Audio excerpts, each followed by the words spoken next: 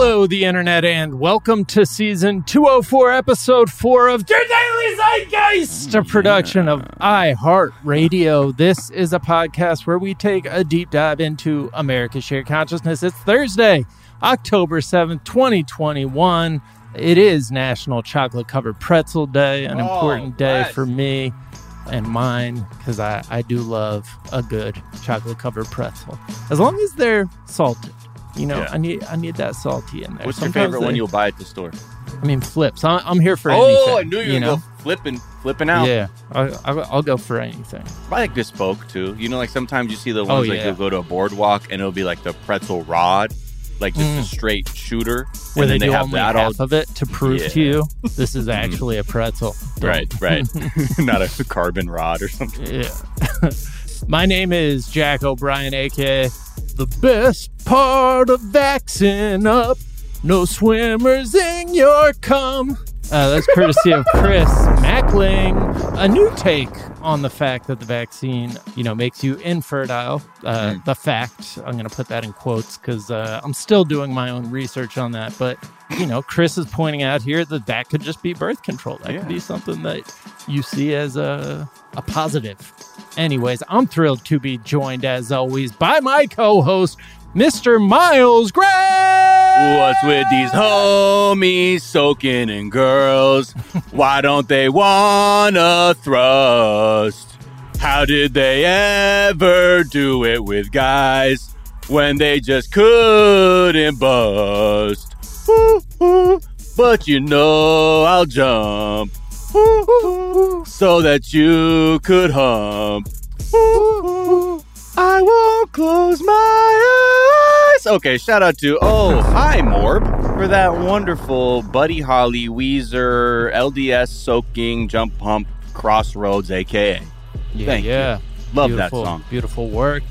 I mean, soaking's a thing that's been around for a while, but I feel like it's just re-entered the zeitgeist in a way. Soaking's here to stay. I'm calling it. I mean, for someone who, like a close friend of mine in high school, he played football at Utah. I remember the first fucking break back, he was like, yo, really? They be floating and shit. I'm like, what is this?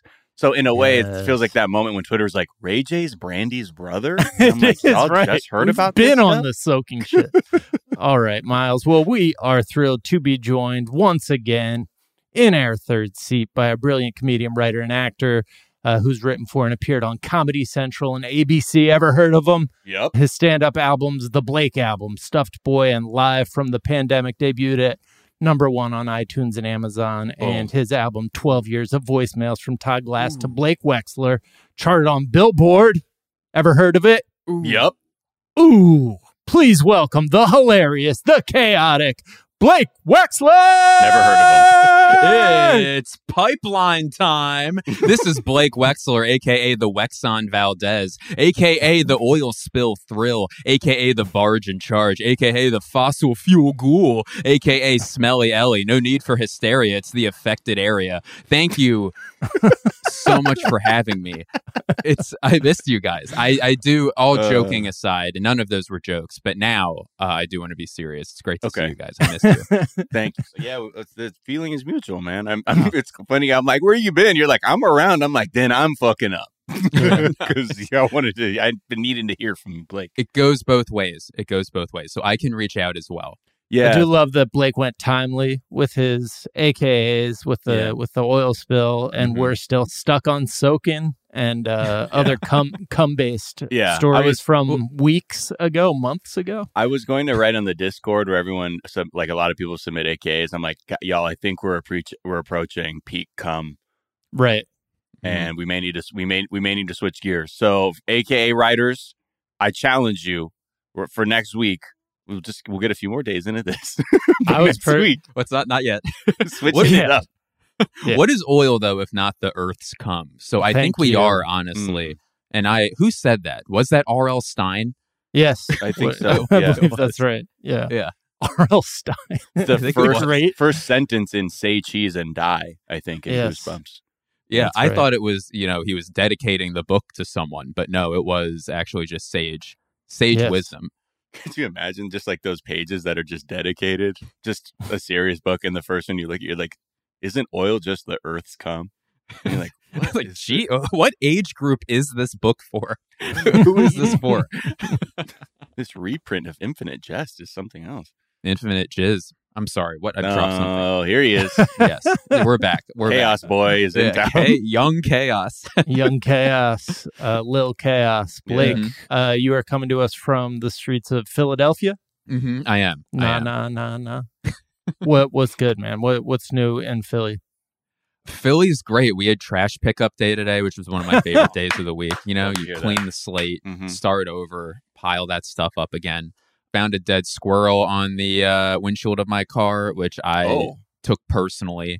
And so it had that threatening note your on life. it that said, "Fuck you, Blake. You're next." it said, "You did this to me, Blake Wexler." And then the first 4 numbers of my social, where generally it's the first 3 or the Just last let you 4. know. Yeah. Yeah, they did first 4 this time. But yeah, no, dead vermins and trash day notwithstanding, Philadelphia is great.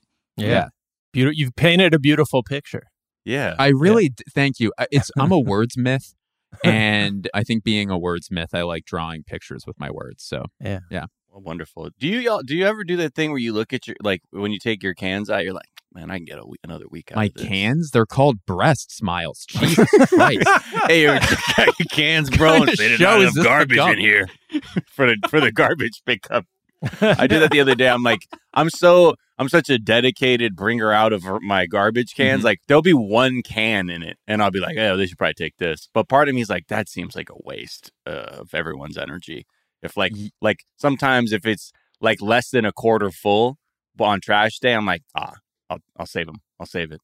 Yeah, I'll do the same thing where it's like, well, if I just hold on to this for another week, cans don't generally smell, because the smell is my worst fear, but in just period, the smell of my trash is my worst fear.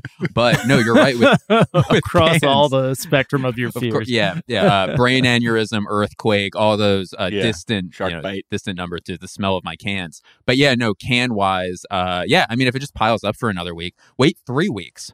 You know what I mean? Yeah, depends on the heat, because I've chanced it before, and I nearly ended my own life with like a bunch of old shrimp that was in a garbage can. Oh no, yeah, Miles! Like in the heat, not in front of Blake, lesson. Miles. Not in front of Blake. I'm sorry. Guys, biggest what fear. did we talk about? I'm sorry. My nose hairs fell out of my nose. Like, I remember it's like the ammonia was like there's some dead bodies we need to resurrect to bring them by this can. That's some no crustacean talk from now on. Just as a Thank friend, you. if you guys could be friends and not talk about or mollusks. Yes. Okay. Yep. All right, Blake, we're going to get to know you a hard little bit better in a moment. First, a couple of things we're talking about. We're going to talk about Mark Zuckerberg. Thus spoke Zuck. He spoke on all these wild accusations being thrown at Facebook, and he doesn't even it's like these people are on like a different planet, man. Like what are they even talking about? You guys agree with this? Really? It's a shame. They say that about the great work we do? Oh. Come on. We're going to talk about the January 6th witnesses who seem like they're hoping to run out the clock on having to testify in front of the Congressional January 6th committee because they have nothing to hide. So they're just going to ignore their subpoenas. We're going to talk about Havana syndrome. There's a newly unclassified report that we'll talk about the implications of that. We will talk about the war on Christmas, which the libs have already started. And we will talk about why the Zodiac killer has not been identified, finally. Yeah, what the fuck is that? Uh-oh. I just saw it on Twitter. There's so many Zodiac killer jokes. Yeah. You'll have to catch me up on these things. I wish I gave a fuck about the Zodiac killer. That's one of those things where people just wrote a million Zodiac jokes and then they didn't get them all out, and they've just been holding on to them. And then anything tangentially related to the Zodiac killer, they get to just unleash those jokes they've had on ice for the past however many years. It isn't my OJ good friend drafts. Yes. That's as good of an explanation as anything I've been able to come up with for why that story has blown up, because it's the claim to they've solved it. These are the people who we would trust to solve it is non-existent. I'm totally confused by how this has become a thing. But before we get to any of that shit, Blake, we do like to ask our guests, what is something from your search history? I will tell you that. I just wanted to give Miles props, God forbid, real quick, where he made me laugh so hard in the intro when you referred to a pretzel rod as a straight shooter. It's such a weird thing to say. I lost it. Anyway, it really was. Yeah, I don't know. I'm not really. My vocabulary has been altered by many drugs, so I arrive at different ways to describe things, than most people. Jack just took it as just. Oh, that's a completely normal way to refer. Just a straight shooter. One of those straight shooters. Yeah, the straight shooters. You got the curvy ones. Curvy, straight shooters, nuggies. There's all kinds of pretzels. The pretzel taxonomy. I get. It's a strange world. Okay, my search history. Was that your question that you asked 6 seconds ago that I don't remember? I searched Richard Gere, Bill Clinton. Because I was watching that impeachment show, and we were like 2.5 episodes in, my fiance and I turned to her and I said, "Oh, I can't believe they got Dick Gere." And she just kind of ignored it because she thought it was like a dick joke. And then after the episode, I searched like, oh, wow, like I wonder, is he like how many episodes? Like, has he ever done something like this? And then it wasn't Richard Gere. It's Clive Owen who was playing it. And for 3 whole episodes of the show, I thought Bill Clinton was played by Richard Gere and had not a clue in how, like if I was to bet the safety of my loved ones and my dog, I'd be like, yeah, it's Richard Gere, clearly. But no, it's not Richard Gere. It's Clive Owen. Gere. I mean, I also like how you went like real familiar too. You're like, oh, Dick Gere, huh? Right. Well, you got to keep it interesting around the house. Were you able to find any other people making the same mistake as you? Like that's always important when I make a mistake, is to be like, well, a lot of other people. Like, this has to be a trending search term. Right. I will just say that I can't find anybody else making this mistake. Blake, I was too busy looking up brain bleeds and other serious medical issues to look into the rest of it. But yeah, no, that is a good way. What do you have one like that, Jack? Where one time like you thought this, and then a bunch of people like I haven't seen anyone think Richard Gere for this. I don't even know if the guy's still alive. Nobody knows. Nobody knows. It's actually impossible to know. Yeah, there's no way to know for sure. How could you verify something like that? No, I have a couple of these every day. My latest was just coming to the conclusion that everything is fruits. There are no vegetables, and people were quick to point out a bunch of trends of that nature.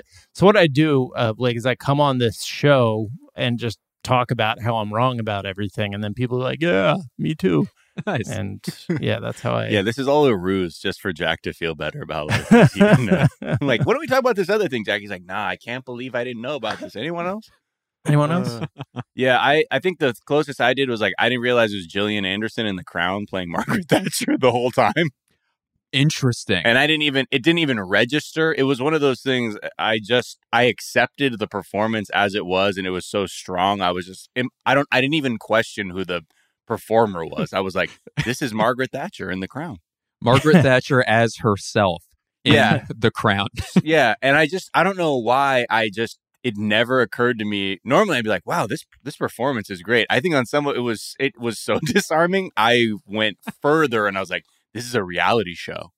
I think these are like, this is very verite stuff. It's Margaret Thatcher was so weird that you think it's a bad performance before you like look up a clip of her. And you're like, oh, that's literally what she was like. Like that's how she spoke in a very, very affected way.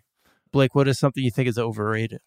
Subtitles when you're watching television shows. If you're watching the show in your language, like in the language that you speak. Like if you're watching a show in another language you don't understand, by all means put subtitles on it. It's just like I can context clues this probably and understand. You're like, hey, I got to learn the hard way. Yeah, it's immersive.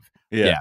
But no, I know a lot of people, and I do this myself, where either you don't want the volume on too loud, because volume on things like swings in such an insane way when you're watching something where it could be people whispering and then there's like a war scene and it's so fucking loud you got to like turn the volume down real quick so you don't get evicted. But so anyway, that was a tangent that I don't know how I got there, but my point is that I think I know sometimes we'll do subtitles if it's like an English show, for instance, and you can't pick up on accents very well. Your but peaky is blinder. The blinder's peaky. Yes. But in general, I think like a lot of people leave it on. Like I know a lot of people leave subtitles on. Take it off. Take it off. Enjoy the show. Take in the visuals. Don't read the show if you don't have to. I see. I like it. I like it on. Well, sometimes. Fuck me. No. Well, that's why I said, I guess that I'm glad you came to fully implode your whole appearance here on the show. So we'll never have to Well, it was deal going to with you happen again. eventually. Yeah, I know. But what better way than this? But for me, it's mostly because I'll be high and sometimes my comprehension is better if I'm reading dialogue at certain times. Or I think that's usually it. Or like in a case like Deadwood, I had to keep the subtitles on because everything was so fast paced and colloquial. I did not know what was going on. That's a good point. Yeah, there are exceptions. That's a very good point. There are exceptions. Thank you so much for granting me a religious exemption for that. Anytime. Yeah, sometimes it will spoil what you're watching. Like the reveal will come in the subtitles before it's actually spoken. Yeah. Like when I was watching Old Yeller, I saw bang in brackets before they shot the dog, and I was like fuck. It was just a double whammy. That's good. It'll also spoil comedy too, like in a as well, like a joke real quick where it's like but you'll start laughing before if it's a really good show, and then they do the joke. It's a very odd way to digest something, but I recently ruined like a really funny punchline in the other two for having the subtitles on. Yeah. And I was like, probably would have hit harder if I saw that performance rather than like as if I was like reading a script. And to that point, I definitely agree with comedies. The timing of the subtitles does not honor the timing of the delivery. So sometimes the jokes they land a bit better when you hear them delivered. Yeah. Exactly. I read them out loud while I'm watching it to, let my wife know that I predicted it. Like I knew he was going to say that sometimes too, just to mess with the other. But it'll be a dead scene, like a dead scene where it's not like super high impact. Just reading it out, it's just the most annoying thing that you can do, you could possibly do. Yeah. Whispering it like really loud. No, I've never loved you. I can't believe or mouthing it. Yeah. We're all mouthing it right now. By the way, we don't. Yeah, it's a podcast, but they've been robbed of that. Yes. Squid Game, I've watched now half of the third episode. This is how I watch TV. Yep. And with kids is you watch until they wake up or you pass out sitting up. But you really can't fuck with your phone all that much while you're watching a show that does require subtitles to understand. Good point. Oh no. You got to respect the material. Mm. Because that second episode. And I don't know if I'm not going to try and spoil anything, but there was like a moment where there's this other character and I was like, I looked down for a second and missed all the context around this character. And I'm like, what the wait, where'd this guy come from? And I was like, I had to stop and go back like 5 minutes to realize. So Can I tell you something I've never told anyone? At the first time I saw No Country for Old Men in the theater, I just spaced out at the end when he was doing that speech, and then it like ended, and everyone was like, "Wow!" And I'm like, I had no clue like you what didn't happened. read it. I had no idea. Like 4 years, like for maybe 4 or 5 years, everyone would talk about how great it was. I'm like, yeah, it was great, but I didn't know why it was great. The Tommy Lee Jones speech. Yeah, the Tommy Lee Jones speech. Yeah. Did not hear a word of it. Like was staring, but did not hear a single word of it. Right. Oh shit. What is something you think is underrated? Underrated, owning as much underwear as possible. Like, and because whenever I do laundry, it is almost always because I run out of like clean boxer briefs. I don't know why I felt a need to clarify what type of underwear, but yeah, boxer briefs. And what brand? Lucky Brand, actually. Wow.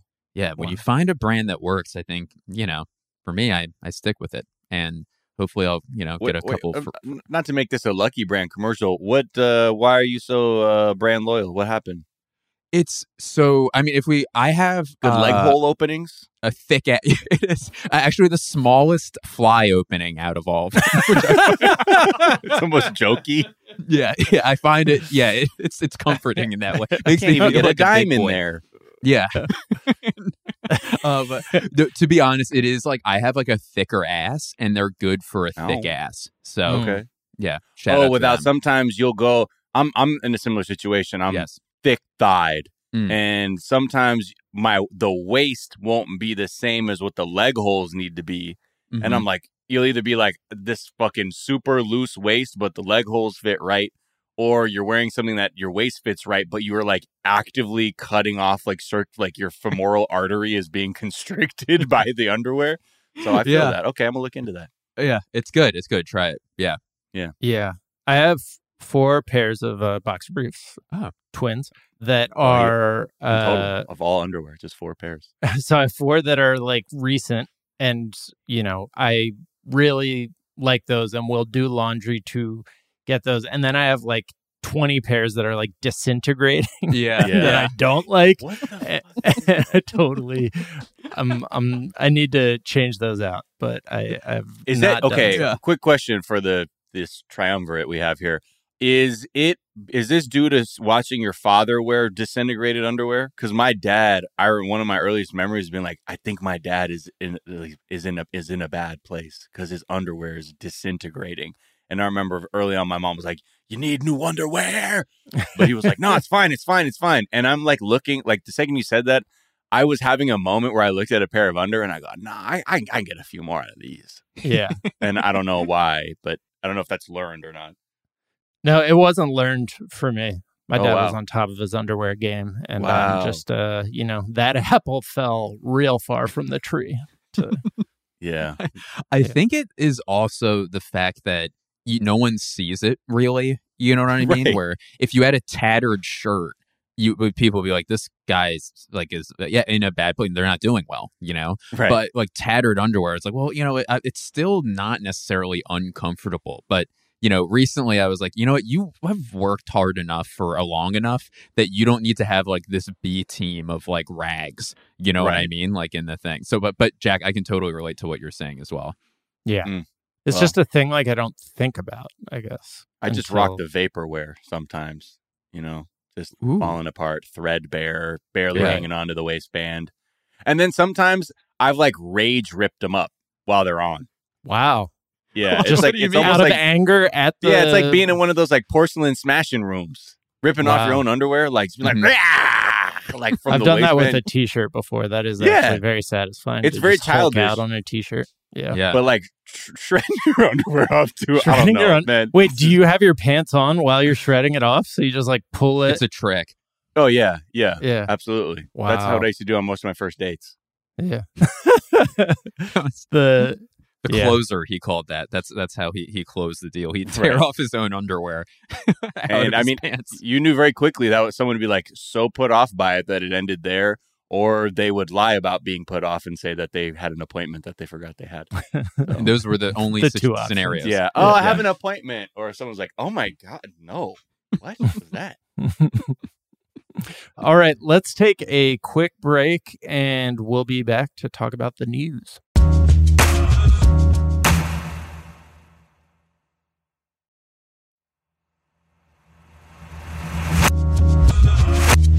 And we're back. And Mark Zuckerberg, there's been a lot of negative talk, negative Nellies out here in the news talking trash about Facebook. And Mark Zuckerberg apparently just found out about it. And he's like, what? Huh? This is not the company that I know. No. So he has decided to post on Facebook to defend the company. And he just sounds like he is a dictator who's just through like sheer will is trying to convince people that none of these problems exist. What? Nothing. It's very much a gaslight job, like on his own employees, because these people, they're doing the fucking work, fool. Like these aren't just like lemmings who are like, please give us our, like if you're working in these different departments, like Frances Haugen was, they know exactly what's going on, because she's saying these people are like in a lot of these other subgroups are getting upset that there isn't action. So he's saying, look, his first part of the letter is him talking about like, oh, that was a big boner on Monday, huh? With WhatsApp going down? Uh-oh. And then he's like, I'm sure many of you have found the recent coverage hard to read because it just doesn't reflect the company we know. And again, he will not reference Frances Haugen or refer to a whistleblower or anything of that nature. Quote, we care deeply about issues like safety, well-being, and mental health. It's difficult to see coverage that misrepresents our work and our motives. At the most basic level, I think most of us just don't recognize the false picture of the company that is being painted. Oh, I'm sorry about that. He goes on to say, many of the claims don't make any sense. If we wanted to ignore research, why would we create an industry-leading research program to understand these important issues in the first place? If we didn't care about fighting harmful content, then why would we employ so many more people dedicated to this than any other company in our space, even ones larger than us? I'm sorry, who is larger than them? I don't know. Right. The social media space. Yeah, what, Google? I guess because of ads, maybe, if they're looking as an ad business. But even then, that's a weird claim. Even the bigger guys are doing stuff not as good as us. Like, you're the fucking giant of the land. I love that he got a brag in there, too. Whenever someone's writing an apology and they find a way to brag as well, like, we have industry-leading research. It's like, you don't have to put that in there. But it's funny because there's allegations about how research has been wound down. And Frances Haugen was even saying that, and Amy Klobuchar, they're both touching on this fact that some of the data is not available to people who are actually trying to research a lot of this shit. So that's not really true, Mark. And also, just having a research body doesn't mean you're doing it to fucking, Exxon was researching global warming. They're not out here being like, why would we have industry-leading research? It's because they have to know what the fuck their product does in the real world, and they're just like, okay, fuck it, don't talk about that shit. Yeah. So, and nice based try. on all the reading about the internal dynamics of Facebook, they do the research. They hire people like Haugen who do the research and make these recommendations. And it's not usually, I don't think they fire them. They just ignore the fuck out of them and promote the people who come up with ways to, increase engagement. It's a very passive way of just, dealing with a problem by not dealing with it, basically. Right. Speaking of research body, if I was to describe Mark Zuckerberg's physique, I'd call it a research body. That's how he looks. Yeah. His other defense is also really lame. He says, quote, and if social media were as responsible for polarizing society as some people claim, then why are we seeing polarization increase in the U.S. while it stays flat or declines in many countries with just as heavy use of social media around the world? Huh. Well, maybe because you've been here longest. Yeah. And it's a matter of time, because it's not like you haven't seen other political unrest explode out of people using Facebook. So I don't exactly know what his claim is, because he's clearly avoiding things like ethnic cleansing that would be organized via Facebook, because that's not polarizing. It's just another very selective bit of data he's using to defend himself, when I think it's just clear that he's desperate and this looks just fucking terrible. Yeah. And I do think that is probably an effective line of argumentation, because it's true that social media isn't the only reason that polarization is increasing in the US, but I don't know. It's just it is an ingredient. And also, like you said, there have been plenty of incidents where it escalated wildly and incredibly dangerously in other countries. So. Yeah, exactly. And people are like, have you looked in what's going on in, Myanmar and okay, whatever. We'll just look away from the glaring lights.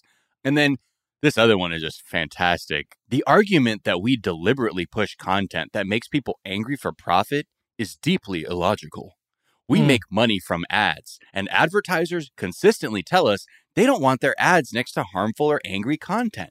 And I don't know any tech company that sets out to build products that make people angry or depressed. The moral, business, and product incentives all point in the opposite direction. Right. Okay, that may be, but I'm not sure. Again, this is another thing where, of course, advertisers aren't like, yeah, man, put my shit next to the most violent fucking video. the whole thing is you go to Facebook because of clicks. Any advertiser online goes to a media property for clicks or engagement.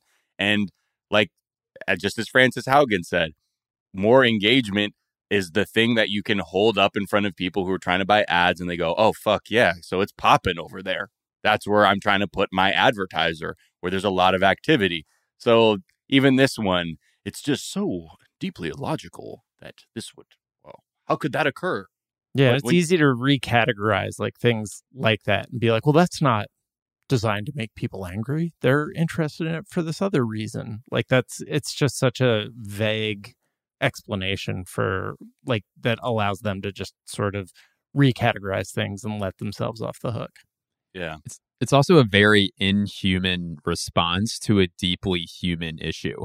You know what I mean? Where like these issues that people like the collateral damage that social media does are it's mental health. It's deeply human issues. And when you respond to it in such an analytical, like computerized way, like it Dr. completely, it just shows the exact problem with the Right. situation. Like, well, no, that the money comes in and that business is doing well and we're not actively trying to do, maybe not deliberately, but Right. the way things are set up, that's where you're incentivized. So what are you saying here? But the last paragraph is like, sounds like some evil villain that runs like this dystopian society. Oh, wait. Maybe that is just him. He says, quote, when I reflect on our work, I think about the real impact we have on the world. The people who can now stay in touch with their loved ones, create opportunities to support themselves, and find community. This is why billions of people love our products. I'm proud of everything we do to keep building the best social products in the world and grateful to all of you for the work you do here every day. There you go.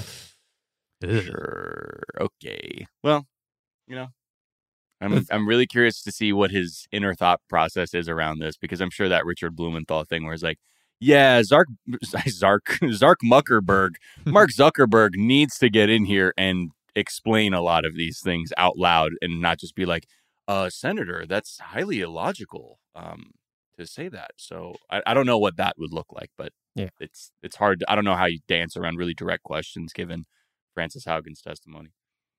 And to just equate the fact that they get money for ads and advertisers like keep paying with there not being a social problem is just so like, it's just the most base level, like market make good. Everything good gets market bucks. And the reason that they are so dominant in advertising is the level of data that they've collected about anyone. It has nothing to do with like why people are on the site in the first place. Like they have unprecedented amounts of information and like these psychological profiles of people that are, things that if you had told an advertiser about it 20 years ago, they would have fucking shot in their pants. Like it's the best thing that they could possibly imagine. Right. And the fact that people are willing to pay for that has nothing to do with like the idea that you're doing it for the right reason or using it in a non-evil way. Sorry for the shot in the pants thing. I was just picturing Don Draper just hearing about Facebook and The what? Oh my God. Yeah, truly a shot in the pants. Let's talk about January 6th Commission, or the Congressional January 6th Committee, because there are some pretty key players, Dan Scavino, Mark Meadows, Steve Bannon, Kash Patel, who are all Trumpers that have been subpoenaed to testify in front of the Congressional January 6th Committee, and they're just like kind of ignoring it. Yeah. They're just like, they say of like everyone except Dan Scavino they think has been served, but apparently Dan Scavino is just acting like a regular old Prince Andrew in his attempts to duck process servers and just going to like a hidey hole to be like, I don't know anything about him, so you'll have to serve someone else. But despite all of that happening, it looks like even if they're served, their game plan is just to fucking ignore the subpoenas because Trump told them to. And there's, the same thing, blah, blah, blah, executive privilege. Do they have a plan? There's like in this Guardian article, people are like, doesn't really seem like there's a plan here. More so that they would probably just try and run out the fucking clock and hope the Republicans take the House back by the midterms. And then what January 6th commission are we talking about? Yeah. So, bit of a cynical play from them, but I expect nothing less from people who are, hell-bent on just, overturning an election. But yeah, people in the committee, though, have said from the beginning, like, this isn't going to be the same as like when Trump was in the White House, how we're going to handle executive privilege. Sure, Mark Meadows and Scavino, they definitely worked in the West Wing, so there is an element there of executive privilege. But in terms of like using that to like not comply with this subpoena, they have been saying like we will issue criminal referrals, like if we're being ignored. I hope that's what happens. Part of me, just looking at the data set of the American legal system and how powerful white men are able to get away with anything, I'm a little bit worried that might not happen. But it also seems like, many of the people on the committee are really interested in at least trying to find some semblance of accountability. But it's like one of those things where you just kind of like, well, wait and see, I guess. Yes. Speaking of powerful white men, I had a very scary situation recently where I saw Steve Bannon wearing the same coat that I own. Oh. And it was absolutely horrifying, where I was really, really excited about my new coat and then saw Steve Bannon it was a barber coat, wearing the same brand. And I'm like, well, I don't know what the fuck to know, what I think about anything anymore to be true. I don't know. I guess if I have the same fashion sense as that pig, I should probably just let someone else shop for me. Yeah. Oh, man. It's a cool coat. You are wearing three collared shirts right now on top. I am on top of each other. The middle collar is popped. The others are appropriately pressed down. Yeah, he really loves that coat, huh? It's disgusting. I feel like he has on like 5 J. Crew outfits at any given time, just like on top of each other. Yeah. So I guess it maybe looks more ballin' if you wear like multiple pieces of clothing. You're like, just so you know, like you may have $300 worth of clothing on, but I have $7,000 worth of clothing on because I'm wearing 14 shirts and 13 pairs of pants. Yeah. So he's actually a very slender man. We just couldn't tell because of he's the amount in great of clothing shape. You'd never know. He's been wearing the whole time. Just big fear of his losing his clothes. It's his greatest fear, Steve Bannon. That in a brown America. His greatest fears are doing the right thing is number one, and then losing his clothes. Losing all my clothes. Just a serious interview, and like, I mean, it's. I know it may sound weird, but if you've ever lost all your clothes, it's a frightening prospect, and I just want to allow that to happen to me. Steve, what happened? How did you lose your clothes? I went to a wedding. Look, they lost my baggage. I had to wear a suit that was a little too baggy for me. And it was just, ever since then, I vowed to always wear all my clothes. People kept talking about the emperor has the emperor's new clothes around the Trump administration. He finally read it and was like, "Oh no!" He completely misinterpreted it. Interpreted it and went the opposite direction. Yeah, just in case some of these are invisible, I want to guarantee no one sees me naked. Yeah. So I put 14 shirts on. All right, let's take another quick break, and we will be right back to talk Havana Syndrome. Havana, good time.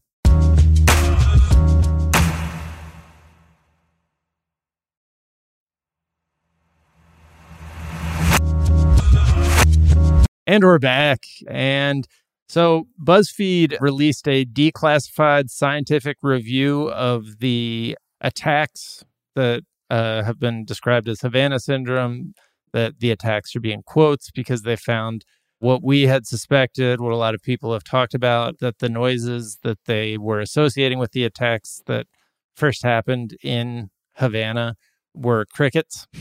Okay. And it was a declassified State Department study. So this isn't like an outside researcher. This is what they have learned themselves. Now, around this time, the Biden administration had started referring to Havana Syndrome as unexplained health incidents, which kind of suggested they were backing off of the idea that they were deliberate attacks from, adversaries. But because that became a story, they now have issued a new report that seemed to back like jump back into this is an attack camp, Mm-hmm. because the people who, are suffering the symptoms believe that they were attacked, and that they're very sensitive, understandably, about Because people. we're in their country attacking them. Right, exactly. So you very much would be on God pins damn and it. needles. The fuck? Oh, okay. I'm just a nurse. That's all I Yeah. am. Not a CIA op. But yeah, this Miami Herald piece about like this new direction quotes this is a trend, senior administration official, but no name. We need to believe our personnel who are coming forward. People are facing real symptoms. We are very conscious that people are experiencing something very real, and it's having a real negative effect on their health. And we're seeing better health outcomes the sooner we can respond to that. So it's like they're trying to treat it as though it's a real thing, because it is, as we've talked about functional disorders, like it's a real thing that these people are experiencing real symptoms. Right. They're not just making them up, but that it is probably a neurological and, a stress-based thing, and that is the thing. That explanation is very offensive to anybody who is suffering from this. Mm-hmm. And so there's this new article from Jacobin that just kind of puts this in the context of a bunch of different stories over the course of like the last 25 years that have been kind of adopted and just repeated by the mainstream media, because they are, they go in the direction of like helping America maintain an aggressive foreign policy. So they start with the Havana Syndrome reporting and just like all the different headlines that flatly state that Cuba attacked U.S. diplomats, which, are generally CIA agents, and, pointing out that anytime somebody is quoted, they're always quoted on background, or they're quoted as like a unidentified administration official. And they point out like this happened immediately after Trump indicated that his administration was going to go like hard in the opposite direction of the Obama administration and start being like really hostile towards Cuba. And then this event happened, and they seized on it and started ramping up their negative foreign policy. But they kind of put it in the context of, the New York Times, all these mainstream media outlets trusting military officials on things like Russiagate, which, in addition to being hostile towards Trump, was also allowed the military to make Russia seem more dangerous. And, with a lot of the Iran reporting towards the end of the Trump administration, because they were trying to justify when they're case holding up for shards of things, they're like, this says Iran on it. I don't know what you want to do with that. Maybe do a war. I don't know. I don't know, man. Maybe a war. I can Your cook up some call, other but- evidence. Yeah. We don't have a pattern of doing that at all in this country. Yeah. But it just reminds me of like we talk about the news relying on police sources, and especially like for the local news, and like, the guys with guns are the sources that they need to satisfy like audience bloodlust, and like their willingness to chase that bloodlust makes it so that we live in a world that we think is more dangerous and keeps people tuning in. And it also just creates this sort of feedback loop where, the version of like the world that exists in the minds of the military and the police gets like filtered back to us over and over again. And it's just, why is that, like, after the most catastrophic like mistake in the recent history of America, going to war in Iraq, was like turned out to be based on a complete lie, you'd think that the mainstream media would have like altered their approach a little bit and been a little bit more willing to pump the brakes on shit like this. But it just seems like that is, as currently constituted, like unless something kind of dramatically changes, the mainstream media will let the military feed them, bullshit Right. stories. Well, I think that the tolerance for bullshit stories from the Pentagon is higher because they all have a relationship with each other. It's like you have a homie who may bend the truth from time to time. You're like, okay, all right, that wasn't the best thing, but we're still good. We're stuck because I know you. And It's the same thing. Like, you'll get burned by just straight up misinformation from the Pentagon. And still it's like, nah, it's all good. Like, don't worry about it. Like, we got to keep this thing going. General Electric and the Pentagon do some good business together. And we're also NBC. So, let's we're not going to make it too hot for anybody. Yeah. Can I be honest about this before we move on? Just real quick. I think this Havana syndrome is Jamaican me crazy. Are you gotta go. Havana tough time? Get him out. I'm having a tough time with this Havana syndrome. I swear to God. Oh. I'm being serious. I know. It's I know. That's Jamaican the me crazy problem. as we That's speak. the problem.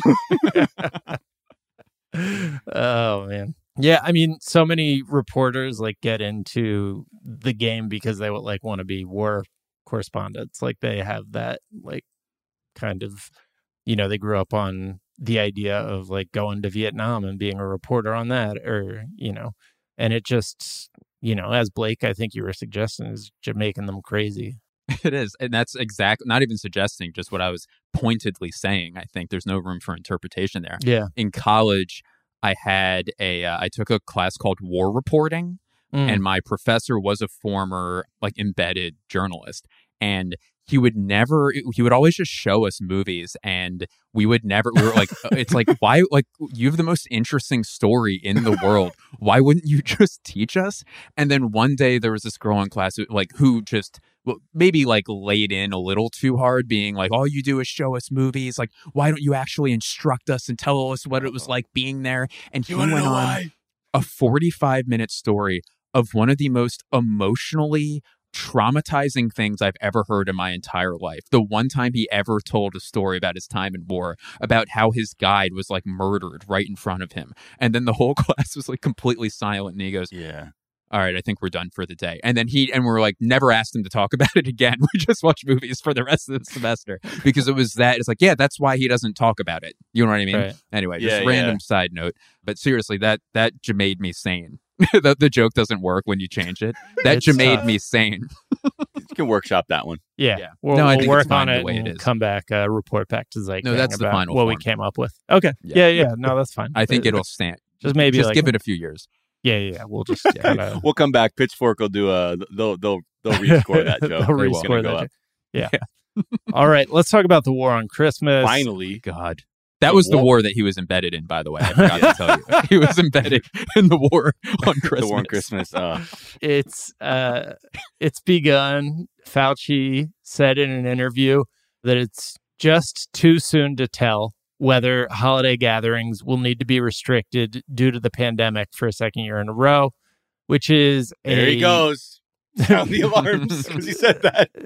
It doesn't really say anything. It's a non-answer that doesn't really offer any specifics for what kind of restrictions they might put in place. But right-wing media, I guess the fact that he was willing to answer a question, enraged right-wing media, the National Review wrote an article calling him a Grinch.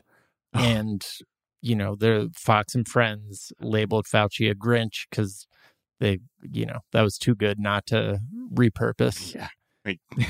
It's fucking October. It's October. They're talking Grinch, and claimed that he was about to cancel Christmas based on his statement that it's too soon to tell. That seems fully fabricated. But so there are actually this year legitimate threats to the Christmas traditions that they seem to hold so dear, such as supply chain problems that are going to make it so that it's harder to order presents for people, or due to climate change, there are fewer Christmas trees available, and there's a shortage of truck drivers because as their wages have declined over the years, there's just been a problem with finding enough people to do that job. As the New York Times pointed out, it takes a peculiar form of logic to cut pay steadily and then be shocked that fewer people want to do the job. But that's what happened in the truck driving industry. And also because of, slowdowns in manufacturing there has been a slowdown in the production of fake Christmas trees. So these are all things that Grinch shit. The real spirit of Christmas. yeah, and they're not interested in talking about that shit though. I mean, I think for their sake, like the Fox News said, you probably don't want to have all of your most of your unvaccinated base take airplanes to congregate, because they're already like getting freaked out like by the demographics of how like the pandemic is affecting things. So what? There's going to be like, nah, man, get together, folks. Don't worry about any kind of spike in cases. Just do your thing, y'all. I don't know. This is just it's fun watching them get so outraged. And I mean, so were there things in place that like actually stopped people from congregating, or was it just like advice last year? Like It's like guidance, right? Yeah, they said, hey, don't do that. I'm so confused what they like at the height of the pandemic. They just offered guidance. They're like, okay, big brother, nice try, asshole. Oh, you said it's inadvisable to gather with elderly family when there aren't vaccines. Okay. Yeah. Okay. Yeah, I don't know. They were just merely guidelines. But I think most people, because they were able to look around in their communities or just the news and be like, okay, so this is real and there's the potential for untold harm for people, that I will heed these guidelines. Yeah. I mean, our writer, JM McNabb was pointing out that like this actually kind of obscures how, focusing on the idea that he merely mentioned that he might at one point consider giving some travel advisories around Christmas. Like, so that caused him to backtrack. And Fauci was like, no, you misinterpreted me. I'll be spending Christmas with my family, which is like fucking, right. Again, way too soon to tell whether that's a good idea or not. The CDC uploaded their 2021 holiday guidance to their website, which was picked up by multiple news outlets. But then they deleted it because they had actually put up last year's holiday guidance instead of this year's. And they haven't figured out what their guidance is going to be in 2021. A fucking it's just a position for them to be in, where they're like, oh, fuck, don't give them real advice or else they're going to accuse us of stuff. So let's water it the fuck down. Yeah. Because the situation is just so tenuous. My uncle's a big Fox News person, and I put like, he's a bad guy, so I put coal in his stocking, and then he pulled it out and he was like, this is such a great gift. This is my favorite fuel source. So don't give Fox News people coal in their stockings, because they'll completely misinterpret it as a gift. Did he take a bite out of it too? He's like, oh, you don't think I will? You don't think I will? Watch this, Blake. He ate it like a jawbreaker. Yeah. Over the course of the next 3 days. Joke's Terrible. on you, asshole. Yeah. Oh, my ulcer. Oh, God. Oh, God. Yeah. They have Don't eat ulcers. coal, folks.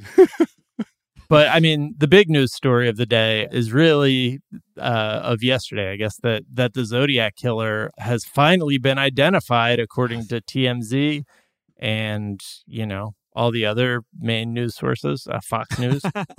So a group of researchers ID'd someone named Gary Francis Post, who died in 2018, as the Zodiac killer. The degree to which this got pick up would have suggested it was like a law enforcement agency that had like done some sort of DNA linkage. But this group is made up of former investigators and journalists. So essentially volunteers acting in no official capacity. They're called the case breakers. Right. They're called the case breakers. And one of their like key theories is that Post also killed Sherry Jo Bates in 1966, whose death was followed by a Zodiac-like letter. And this is strange because the police were sent a Zodiac-like letter. So it's not like nobody entertained this idea that was from the Zodiac killer and her murder was part of the Zodiac killings. But they looked into it, and the letter was revealed to be a hoax and an actual cold case units have already like investigated that case and concluded that the murder is not connected to the Zodiac case. So they're just like putting out a theory that most people believe to have been widely disproven and saying, well, here's your evidence. And then there's also like the evidence that they're pointing to are photos from Post's darkroom actually match scars on the police sketch of the Zodiac killer, which These it's are just lines creases on a forehead. Yeah, it's just creases in a forehead. Oh no. Oh no. Come on, case breakers. Yeah. Come with something heavier breakers. than this. They also claim that they deciphered a new code in the Zodiac letters that could only be cracked if you know Gary's full name, but they're not revealing that just yet. They're being proprietary about their solution. What are they, the fucking cyber ninjas? My Pillow voting audit? Like, what the fuck is it? We got it. Just can't show you. We just can't show nobody right now. It's too explosive. Tom Colbert, who is one of the main case breakers, his former job was working for Hard Copy. So, I mean, he knows how to do a good tease. Hell to yeah. get people, But he was also a story broker, which is somebody who like buys up compelling stories and like sells them to people to make movies. He sold the story rights for Fly Away Home and The Val. So like real hardcore grizzled crime solving shit. Yeah. Gumshoe shit. Yeah. And yeah, it just feels weird that this is one that any news outlet, even if it's just TDZ, has like seized on and been like solved. I the reason I just started wheezing and laughing is I'm following along in your document that you guys use. Oh, sorry to show a behind the scenes look at the show. This is all coming from the top of my head, Blake. I apologize. You're right, and I It's apologize. all loose scraps I keep by my desk. This is the document the 126 page document that I made for the show. And the Casebreaker team had, which I can't believe I just said without laughing my way through it, but at Casebreaker team, I'm like, oh, it says 8 following 2 followers on Twitter. You have a screen grab of it. And I was like, oh, this is probably taken from a few weeks. And now they have 14 followers. So yeah, we're in the same place. Yeah. It's trending. It's trending. Yeah, it's trending. So basically they're saying that the Casebreakers, the evidence that they're working with has been debunked. So they're like, this is already built on like a false premise because you're already using debunked, like you're trying to connect dots that really aren't there. Yeah, I mean, unless you like look at those forehead wrinkles, man. I'm just saying, like those are pretty. Well, they better come with that info that they say they're ready to decipher all the letters because we have to know his full name and only we do. I mean, okay, how many people did the Zodiac killer kill exactly? That's information that they have too, proprietary as well. Yeah, so you'd have to ask them. They're holding back on. They say you'll never believe what we found out about how many people the Zodiac killed. 5 claimed to have killed 37. 5 confirmed dead, but possibly 20 to 28. Okay, interesting. Just another example of their work on a famous story where people are, very horny to identify a historical figure is Colbert got interested in the D.B. Cooper case and that's the bank robber, right? Yeah. So the D.B. Cooper was a bank robber who hijacked a plane and then jumped out of said plane after,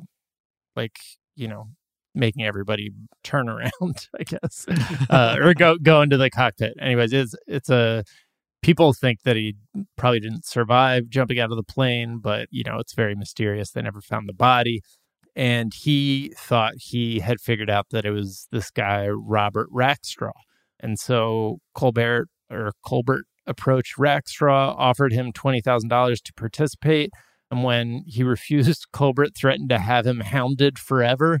And then he started catfishing Rackstraw, who then in turn reverse catfished Colbert. And yeah, it just seems like real top level, mature right. And, top level investigative shit going on. Right. Someone who's clearly not just trying to get the thing over the line by any means necessary. Right. True dedication to the truth. Unflinching rather than being like, oh, I'll fuck your life up if you don't admit you're DB Cooper so I can sell the rights to this. Yeah.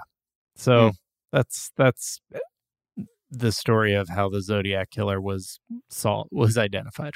Well, I'm glad to know that all the people who are talking about it, now I can finally, actually, every fucking tweet I see now. Yeah. And, JM, who is clearly into the story of the Zodiac Killer, is saying, like, they could be right about who it is, but publishing articles, like, definitively claiming the Zodiac case has come to an end based on these people's work, it seems a little premature. Right. Like, I'd read the headlines, then, like, I looked at the article, and they were talking about these case breakers, like they were a known quantity that, like, I should be familiar with. And the fact that they have 14 followers, 15 now that I'm following them, is wild. They do have their own logo, which is not nothing. Right. Yeah. It's kind of huge. Yeah. It looks like Charles Barkley's, like, signature shoe logo. Right. Blake, Add a 34 in there. Yes. As always, such a pleasure having you. Where can people find you and follow you? The pleasure is all mine, and I can share it with you if you'd like. But I love being here. I always love doing this. I'm a huge fan of you guys. You can find me at Blake Wexler on everything. Every Wednesday in Philadelphia, I do a show at St. Stephen's Green. If you're in Philly. And then I have an exclusive for you guys. I have not announced this anywhere, but exclusive. Yep. We have on November 18th in Charleston, I'm recording my first 1 hour special. So at Theater 99, 1 hour stand-up special November 18th at 8 p.m. So didn't even announce it on my own goddamn podcast, Blake's Takes, for God's sake. So yeah, but anyway, that's coming in November 18th. Nice. All right. Coming to South CAC. And is there a tweet or some other work of social media you've been enjoying? Yeah, there's a tweet from at Casebreaker Team, and it's the tweet is from Laurie Kilmartin at Any Laurie 16, and she tweeted a picture of Kieran Culkin's character and Jerry from Succession holding one another, and Laurie just wrote moving toward this stage of my life. Which was very, very fun. But yeah, she's an incredible comedian, writer. Jerry now. I love it. Miles, where can people find you? What is a tweet you've been enjoying? Twitter, Instagram, at Miles of Gray. Also, the other show, 420 Day Fiance. Check us out at twitch.tv/420 Day Fiance 420 with Sophie Alexandra. Talking about 90 Day. Some tweets that I like. Wow. Let's see. First one is from at 1-800-Viagra. You're in his DMs? Good for you, girl. He's easy. Go get him. Just like, love that spin on it. Another one is from at Browtweeten, BROWTWEATEN, tweeting, caterpillar, walks, snake. Okay, what? Caterpillar, grows wings, snake. Okay, what? Stupid. And then one more from a listener, DJ Baby Bok Choy at CR_BORON. Tweeted, not Miles and Jack roasting me alive because showed all your Starbucks collector's mugs, like just sitting on this shelf. No shade. I love the Star Wars based ones. But yeah, it's a real movement. The Starbucks collector game. They kept going and going. I was blown away. I've fully turned around on this, and I'm now in completely supportive of anybody's decision to collect those cups. They're Just don't awesome. pay resale. Just don't pay resale. Mm-hmm. You can find me on Twitter at Jack_O'Brien. A couple tweets I've been enjoying. Jamie Loftus at Jamie Loftus Help tweeted, I'm in the phase of getting my shit together where I'm adding a second ingredient to pasta, which is a very specific phase we've all been to. And Blank Pesh tweeted, why does spell check know McConaughey, but not fuck? And I have never spelled Matthew McConaughey's last name correctly. No. It's Naugahay is how Now Gee. The fuck out of here with that. Yeah. Hey, and if you want to add fuck, just put it in one of your contacts. That way it knows. Yeah. Interesting. If you want fuck or fucking, all that stuff. Yeah. Rather than duck or ducking. There you go. Quick tip for the people who constantly curse and then get mad at the autocorrect because it's like duck. Autocorrect. Duck. And then all caps, fuck. if that's been you, yeah, just add it to your contact. Yeah, fucking. All right. Well, you can find us on Twitter at Daily Zeitgeist. We're at The Daily Zeitgeist on Instagram. We have a Facebook fan page and a website, dailyzeitgeist.com, where we post our episodes and our footnotes, where we link off to the information that we talked about in today's episode, as well as a song that we think you might enjoy. Hey, there you go. Miles, what song are we sending people to go check out? This is a track called The Story of a Girl. Sorry. Huh? I was saying, this is the story of a girl. Oh, around the whole world.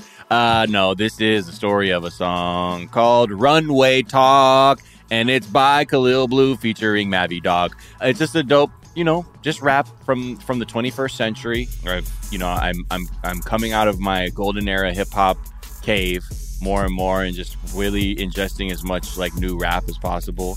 And I just like, again, just like yesterday's track Armor, I really like the production on this, and I just like the flow, I like the swag, I just like it all. So, and I think you will too if you like some little, some new, some genre breaking hip hop. So this is Runway Talk by Khalil Blue. All right. Well, the Daily Zeitgeist is a production of iHeartRadio. For more podcasts from iHeartRadio, visit the iHeartRadio app, Apple Podcast, or wherever you listen to your favorite shows. That is going to do it for us this morning, but we are back this afternoon to tell you what is trending, and we'll talk to you all then. Bye. Bye.